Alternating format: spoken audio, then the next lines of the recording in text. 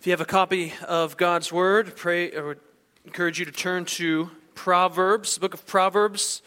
We've been studying the book of Proverbs for several months, and we're in the section of Proverbs where it's hard to have a cohesive section. There are several different one-verse statements in the book of Proverbs from chapter 10 all the way through chapter 31. So we'd encourage a different kind of mode of study for yourselves and together is kind of thematic or picking up major topics from the book of Proverbs and handling them all at once. We did pride and humility last week, and this week we talk about work and laziness. Now the reality is that all of us, no matter where we are, is that we will spend a significant portion of our time working. A lot of our lives are going to be spent at our job. And even more time, just when the time that is dedicated to being at our job is given time to what we think about our job and strategizing about what to do there and what not to do. There's all sorts of time and effort from us toward our job. I think that the problem with that is that the amount of time that we spend thinking about and at our job isn't matched with the time given to think about why we should be at that job, or how we could work at that job in a way that would honor the Lord, or in a manner that would say that we see this job and our work as under the rule of God. It's no doubt that in our culture, in our time, that there's almost a badge of honor at times for being lazy. My students are in the middle of that culture. They will go to college where that is celebrated, right? It's hilarious to skip class, to not anything in your entire coursework until the very end and then cram for a test. Like, it's almost celebrated. It's like that's how you do it. You can get a lot of friends that way.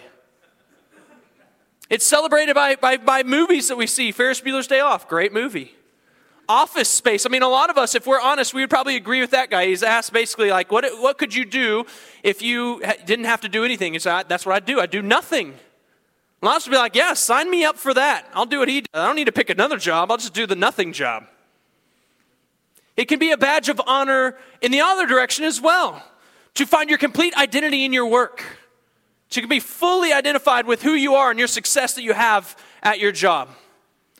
It can be a badge of honor to overwork, and then that can be celebrated and is celebrated in our culture. And so there's no confusion and foolishness that exists in and around us regarding work.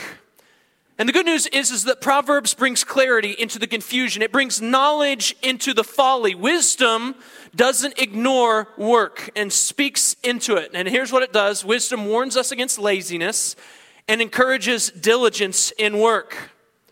And work is held up, diligent work is held up in the book of Proverbs as the wise way of living, and laziness is the way of the fool. So there's a warning and an encouragement, and it comes from a certain worldview. It comes from a certain framework from the Scripture.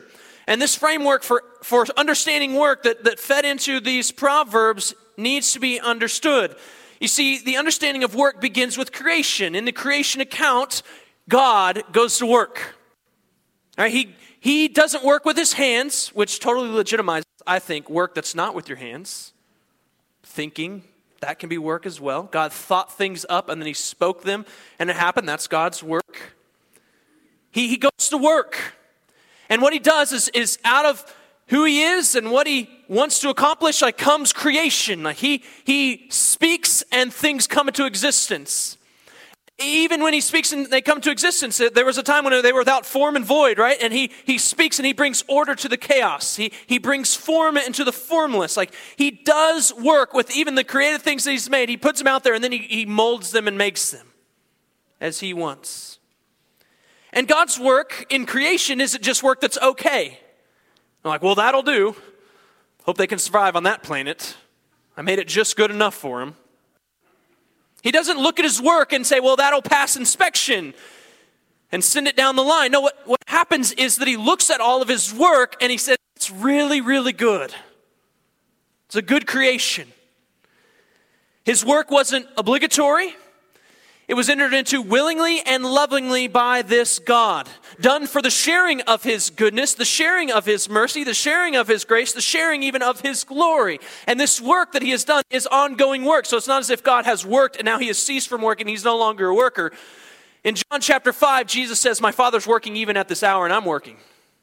In Hebrews chapter 1, we see Jesus who is what? Upholding the universe by the word of his power. He's working. And so one author says this, that the first thing the Bible shows us about God is that he is a creative, competent, efficient, caring worker whose work provides for others, blesses others, meets the needs of others, and makes life possible for them. Now, this is vital framework that needs to be displayed about God for what happens next in the creation account. In Genesis chapter 1, the crown of God's creation comes after he's made all these wonderful things, and it is man. Then God said, let us make man in our image, after our likeness, and let them have dominion over the fish of the sea, and over the birds of the heavens, and over the livestock, and over all the earth, and over every creeping thing that creeps on the earth. And so God created man in his own image. In the image of God, he created him. Male and female, he created them. And God blessed them. And God said to them, be fruitful and multiply and fill the earth and subdue it, and have dominion over the fish of the sea, and over the birds of the heavens, and over every living thing that moves on the earth. And God said, behold, I have given you every plant yielding seed that is on the face of the earth, and every tree with seed in its fruit, you shall have them for your food. And to every beast of the earth, and to every bird of the heavens, and to everything that creeps on the earth, everything that has the breath of life, I've given every green plant for food. And it was so. And God saw everything that he had made, and behold, it was very good. And there was evening and there was morning, the sixth day.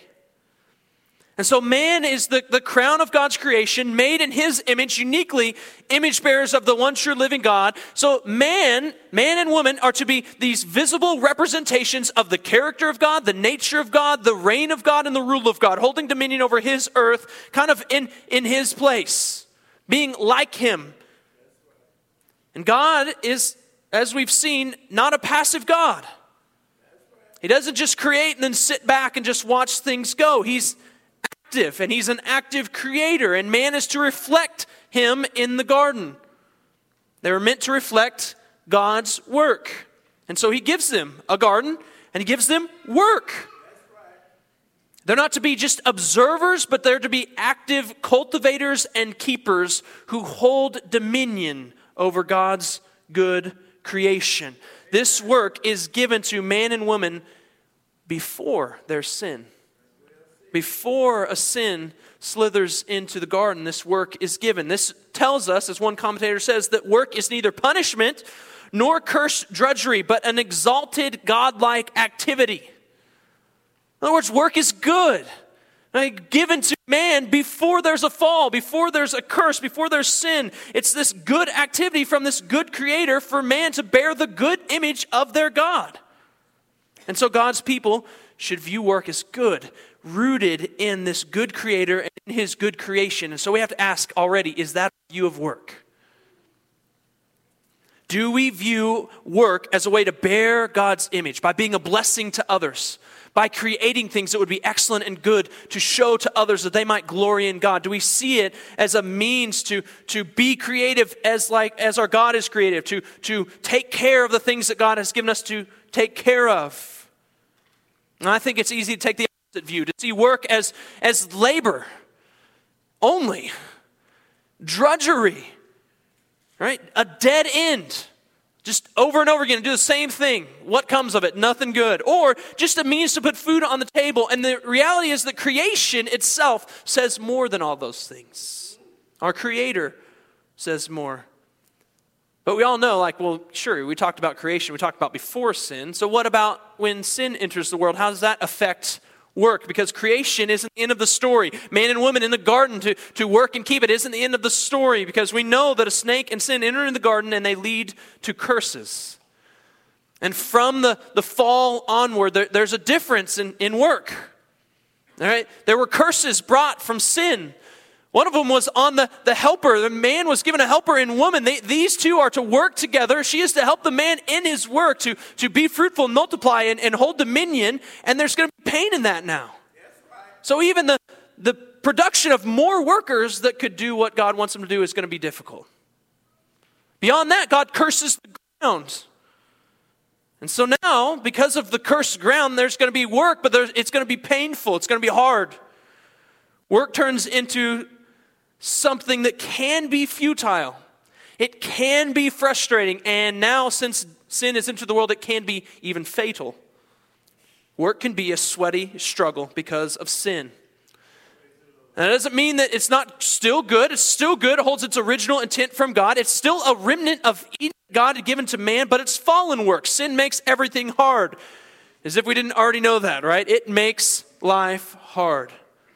But there's hope, because the same day that God gave curses to the ground, curses to the woman, there was a promise made of a snake-crushing curse breaker who would come. And it's within this framework now that we have what the Proverbs would have used, what the wisdom writers would have used to instruct their students.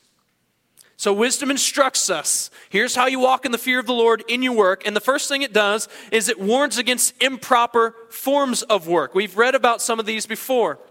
One of them is plundering. We saw this in chapter 1, verse 10. My son, if sinners entice you, don't consent.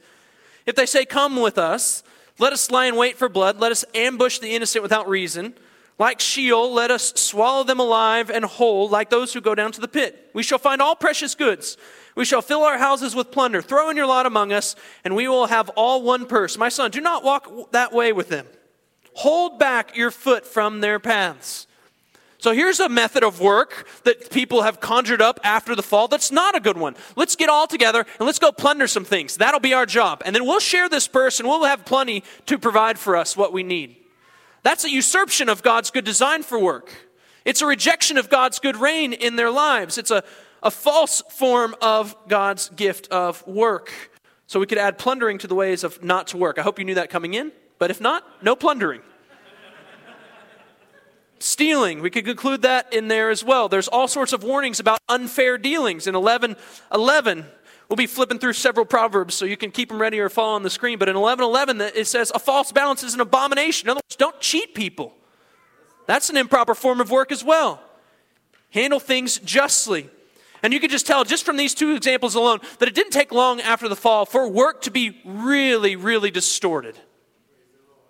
That what we took from God as this good gift has now been distorted for the sake of our own means. That was not why work was given.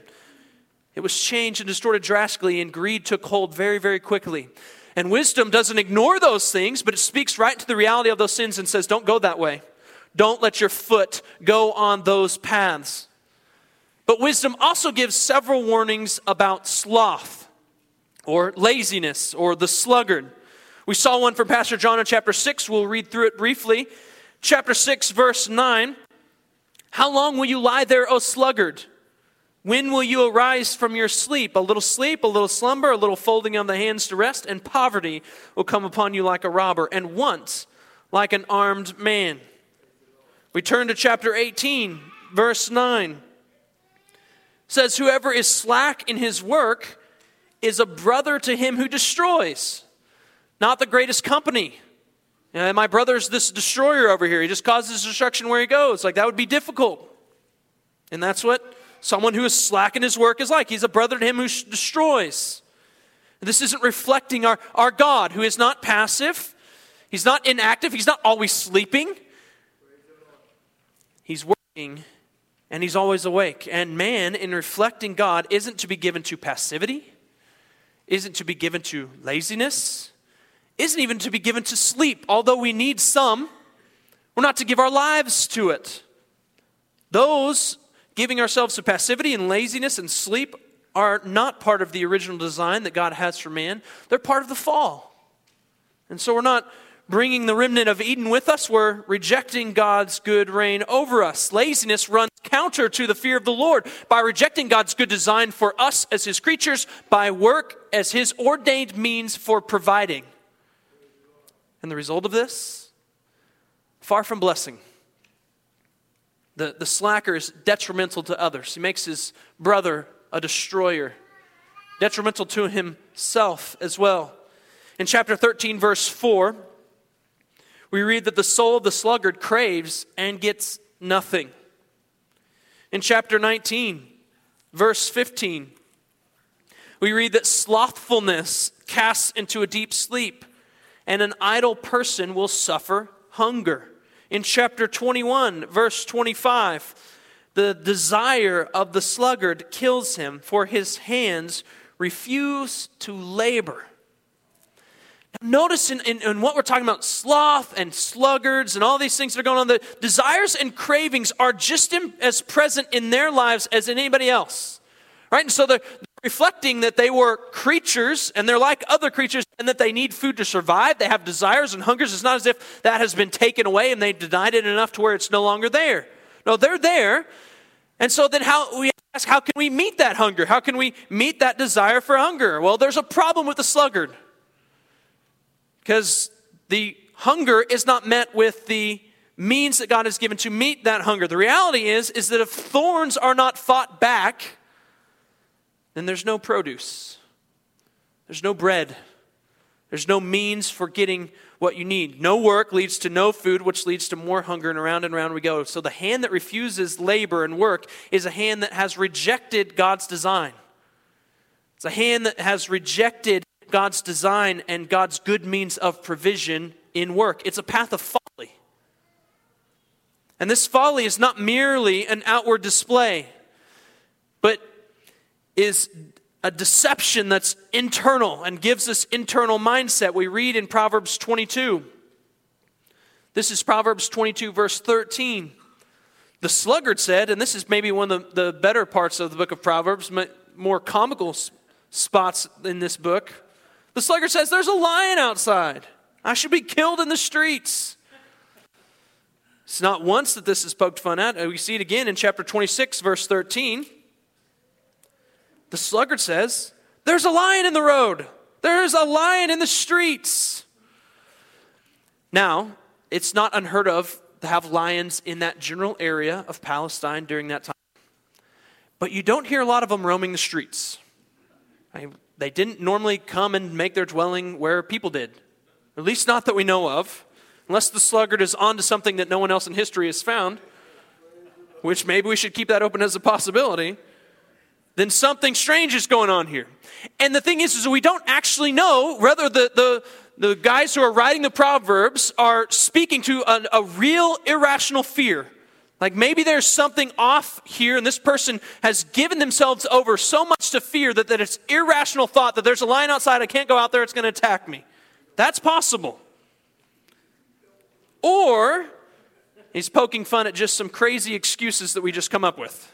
Right? The sluggard will just come up with something, and a lion outside seems just as good as anything else. So let's just go with that.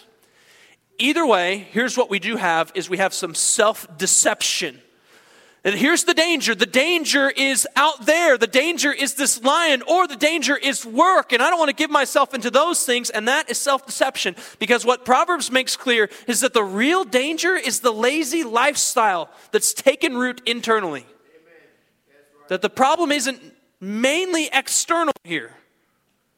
The problem is a mindset that would go after irrational things or make up crazy excuses like there's a lion in the street. And we all laugh, but consider this for a second, that the Monday after Super Bowl is the number one sick day of the year. There is an estimated multiple reports, estimated 17 million people missed work after Super Bowl Sunday on Monday. 17 million. That's 4 times the population of Oklahoma, by the way, and some. 17 million people. Now, we may not say there's a lion outside, but the day after Super Bowl Sunday, maybe our cough gets a little worse. Or maybe there is some sort of irrational fear like, man, I could never go to work on this day because there might be riots in the street because they won the Super Bowl in New England. We are capable of crazy excuses ourselves. Bad cough may not be the best one to use when the 17 million other people are using it on Super Bowl Monday, but we can come up with stuff. Maybe we don't have an irrational fear of lions, but maybe the future seems so scary to us and so dark and the outlook so bleak that like, I can't go into work today, not with this hanging over me. And all of those things can hide the real danger. The real danger being that laziness take root in our lives. The real danger is laziness that would avoid God's design for us and God's good means of provision for us through work. And so what we have to do is reject any fear or any excuses that turn into godless activity and laziness. Because that's what laziness will do. It will take fear and excuses and it will turn them into inactivity, into rolling over in the bed and no other movement. And while we may not be constant sleepers, we have many temptations to laziness in our own lives. After working really, really hard, don't you feel like you're entitled to be lazy for a while? Now, what is that? What makes us think that we are owed a time of laziness? It's in us too.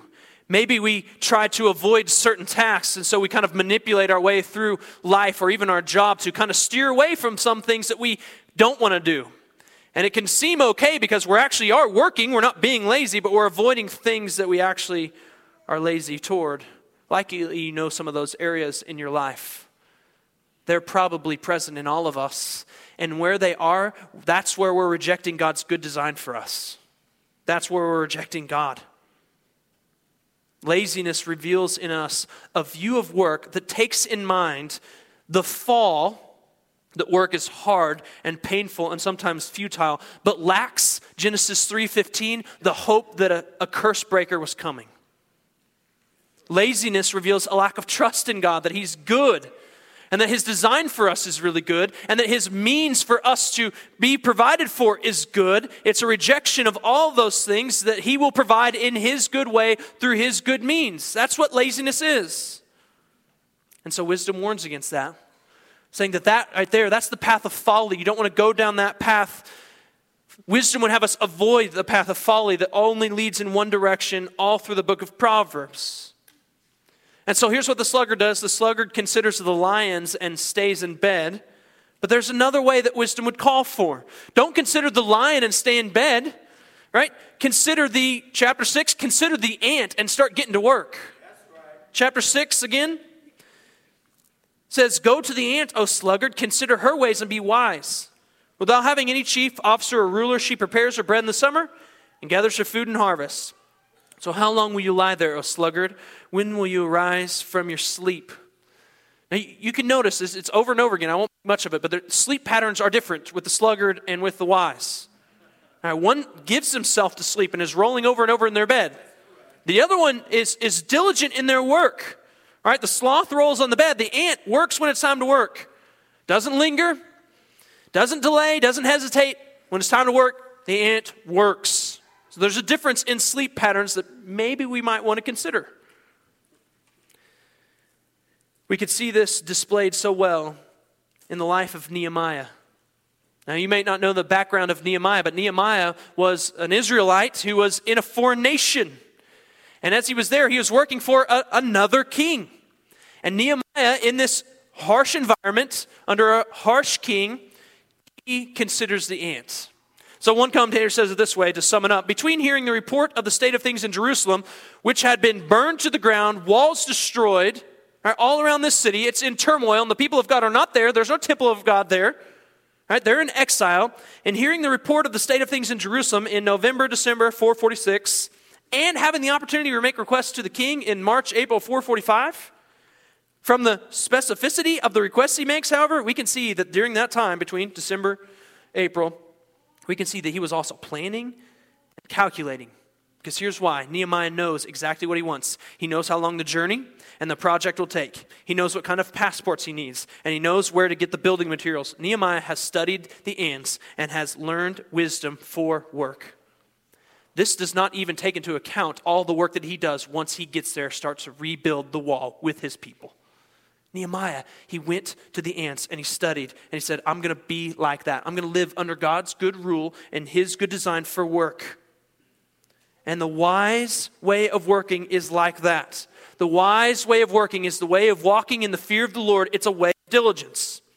Again, in chapter 13, verse 4, the soul of the sluggard craves and gets nothing, while the soul of the diligent is richly supplied. There is, in Proverbs, this consistent connection between work and met physical needs that you just can't deny. Now, it's not always the case, right? Some people are lazy and still have everything provided for them. Some people work really hard and have very little. We understand that that's true. But in general, there is this really tight connection between diligent work and provision and laziness and no provision. And the Proverbs would have us move toward diligent work. In chapter 12, verse 11, it says, whoever works his land will have plenty of bread, but he who follows worthless pursuits lacks sense. In chapter 28, verse 19, it's essentially the exact same phrase, exact same wording. Whoever works his land will have plenty, but he who follows worthless pursuits will have plenty of poverty. So it's the one who works who has. Over and over again in the book of Proverbs. This is how God designed his world.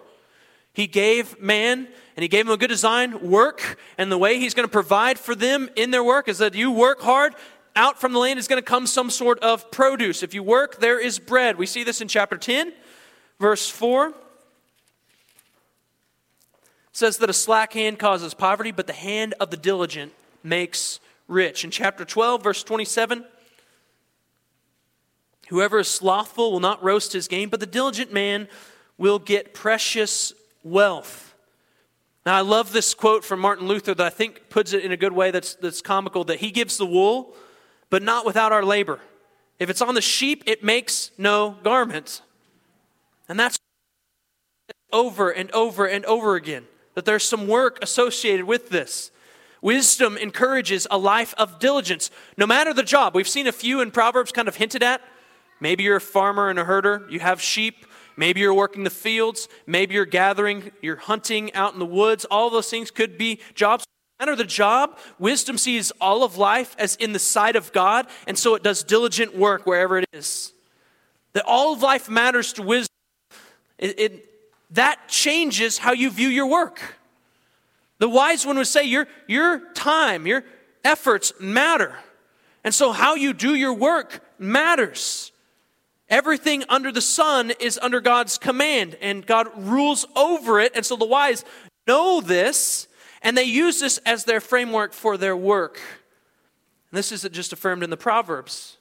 We look in the New Testament, we see the same thing. Colossians chapter 3 says, whatever you do, work heartily as for the Lord and not for men.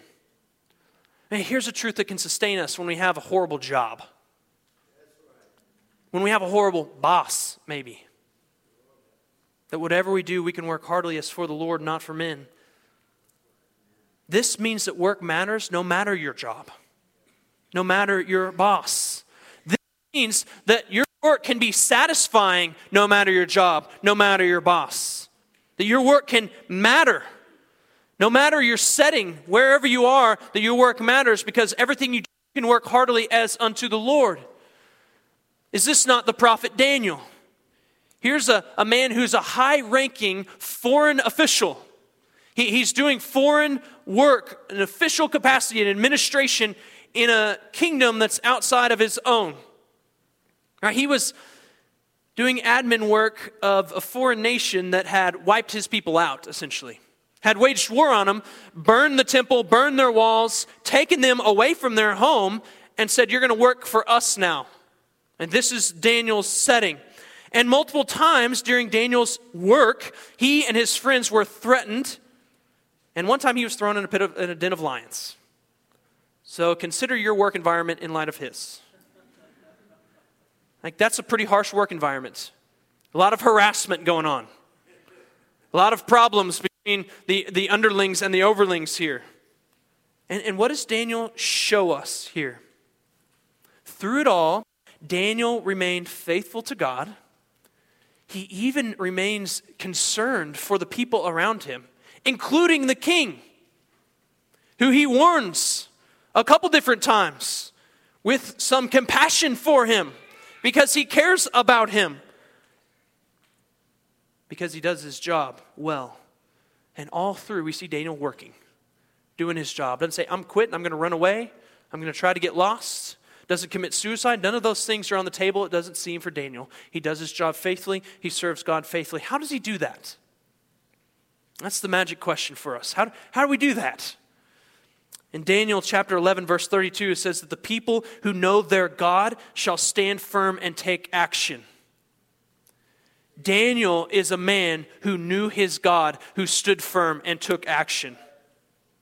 To a pagan culture who had rejected his God, who had rejected God's design for life and work and worship, Daniel imaged that God to them in how he worked. Amen.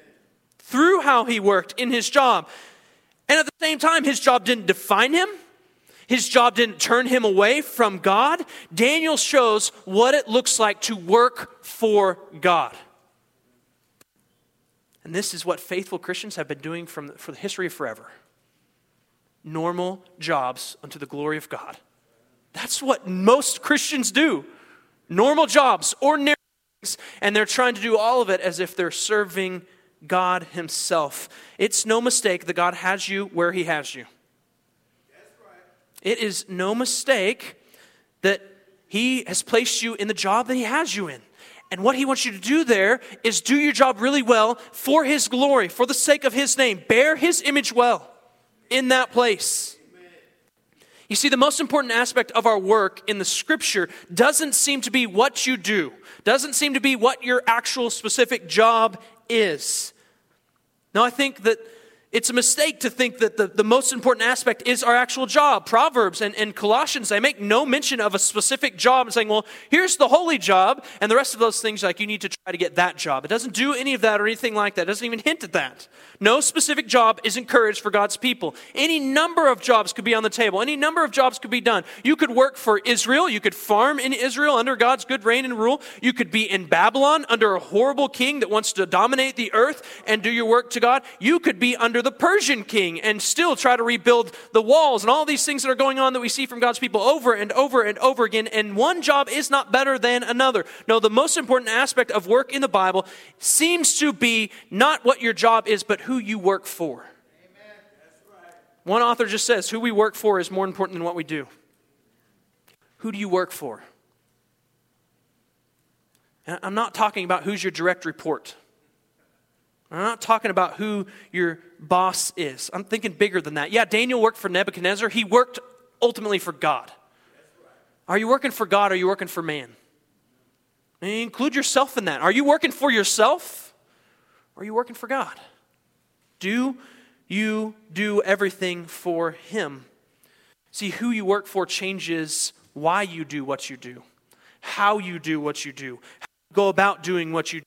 Who you work for changes all of that. And wisdom, what it does is it submits all of our lives, no matter our jobs, unto the good reign and the good rule of God, that we might walk in the fear of the Lord, obedience to him, and it works diligently for the sake of his name. That's what wisdom does. This is why wisdom encourages a certain kind of work, diligent work. That's wise work, is diligent work. Amen. So God calls his people to diligent work. That's the wise way of living. We see it in 1 Corinthians chapter 10. He says, again, it doesn't even matter what you're doing. You can be eating or drinking, whatever you do, you need to do it to the glory of God. Everything falls under that. Everything can be done in that way. That your heart would be working for God and not for man. That you could be even eating and drinking for God and not for man. That our lives are to be reflecting that in every single thing that we do. In all that we do, we are to be reflecting that we are for God and not ultimately for man. In Proverbs chapter 14, verse 23, we read that in all toil there is profit. In all toil there's profit. How can that be? How can we avoid drudgery and futility in our work that maybe seems like to you like that's what marks your work? Same thing every day, over and over, it's just repeated drudgery. Seems like I'm doing it. It's a dead-end job. It's going nowhere. Maybe that seems like your job. How can we have profit in all of our toil? Well, do everything as if you're working for God.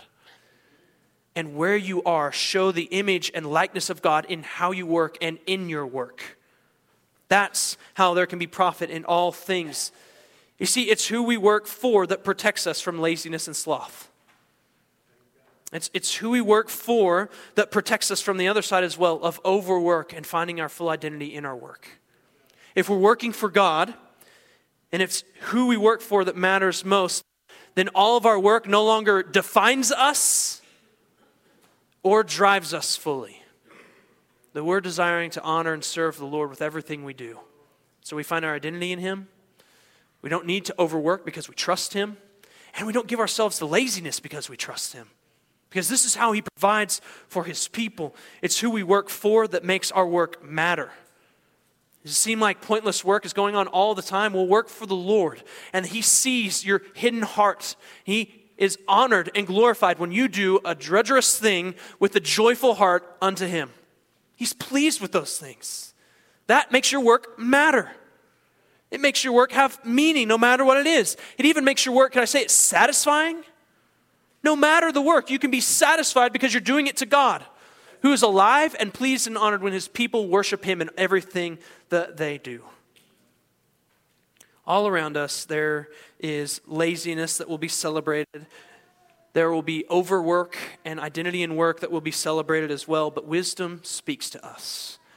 It calls us to live under the fear of the Lord in sync with His good design for us as His creatures. This design was marred by the fall, making work painful and frustrating and a sweaty struggle that we all know well. Sin makes everything hard. But that snake-crushing sin breaker, curse breaker, did come into the world. So now we can look back and view everything differently. Now we can look at our work and look forward and see everything differently because this Redeemer came. And because He came and He lived and He died and He rose again, our work matters. The resurrection gives meaning to every single thing that we do. So as the people of God, we want to be diligent workers. Part of our work now is almost a form of rest, in that we together get to come together and celebrate the work that someone else has done. We join together as the family of God to remember Jesus' work, His life, His death, His resurrection. We do this in this meal we call the Lord's Supper, where the meal is already placed before us. He's the one that provided it. We get to be participants of it by His work, by joining His work through faith. And so if you have believed in Jesus, if He is what you are depending upon for life and life eternal, then we'd encourage you to come and take part of this meal and be reminded of Jesus' work, how He came and lived a perfect life. All the works of the law He fulfills. Be reminded of His sacrificial death, how He took on Him in His death, not the sins that He had committed because there were none, but the sins that others had committed.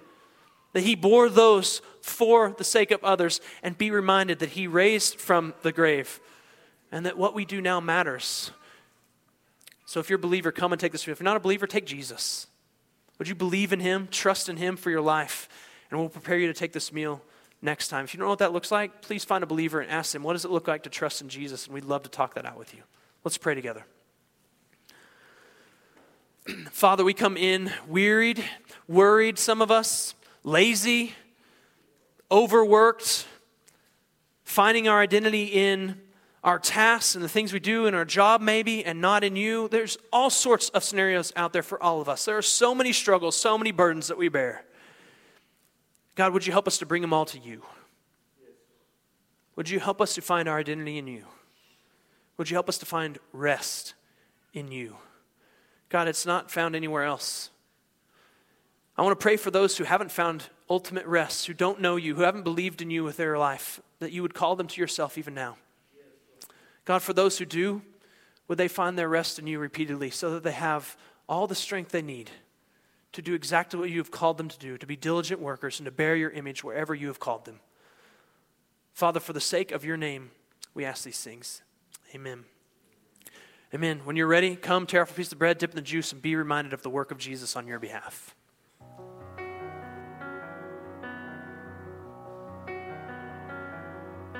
Do you feel the world is broken? We do. Do you feel the shadows deepen? We do. But do you know that all the dark won't stop the light from getting through? We do. Do you wish that you could see it all made new? We do.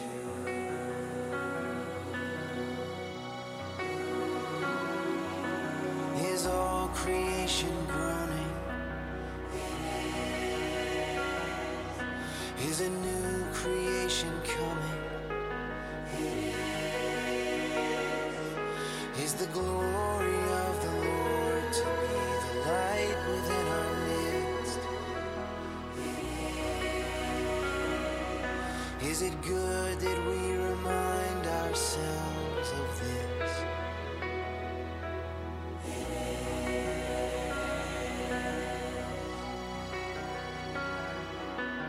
Is anyone worthy? Is anyone whole?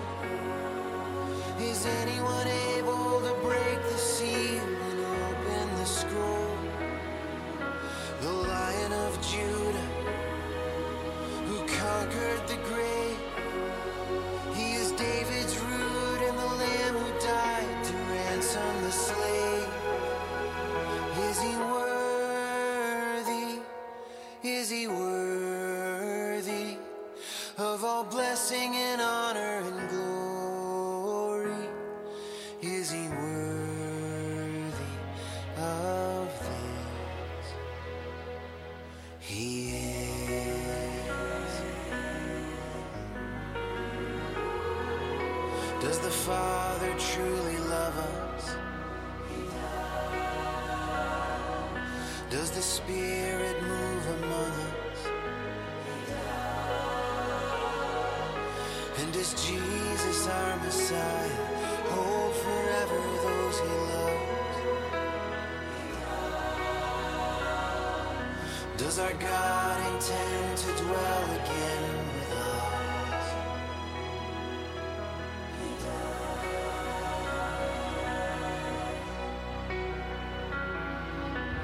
Is anyone worthy? Is anyone whole? Is anyone able to break the seal and open the scroll?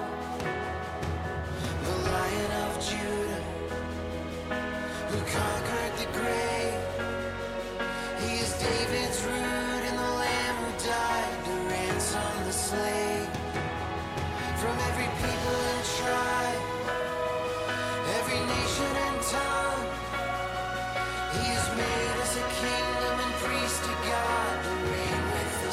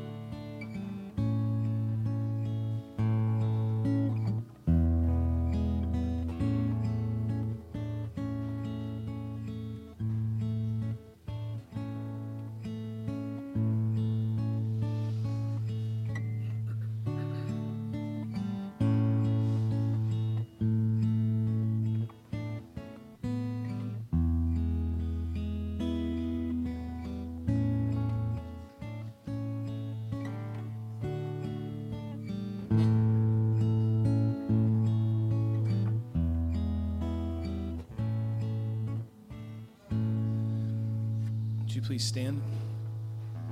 So for our doxology, we're going to sing this hymn, but I want to remind you it's First Sunday lunch, and we love First Sunday lunch because it's a picture of what heaven's going to be like, a big banquet. So even if you didn't bring anything, please come. Everyone's welcome, and meet somebody new, maybe someone not in your home group where you don't get to sit by on a Sunday and get to know your body a little bit better. So let's sing There Is a Fountain.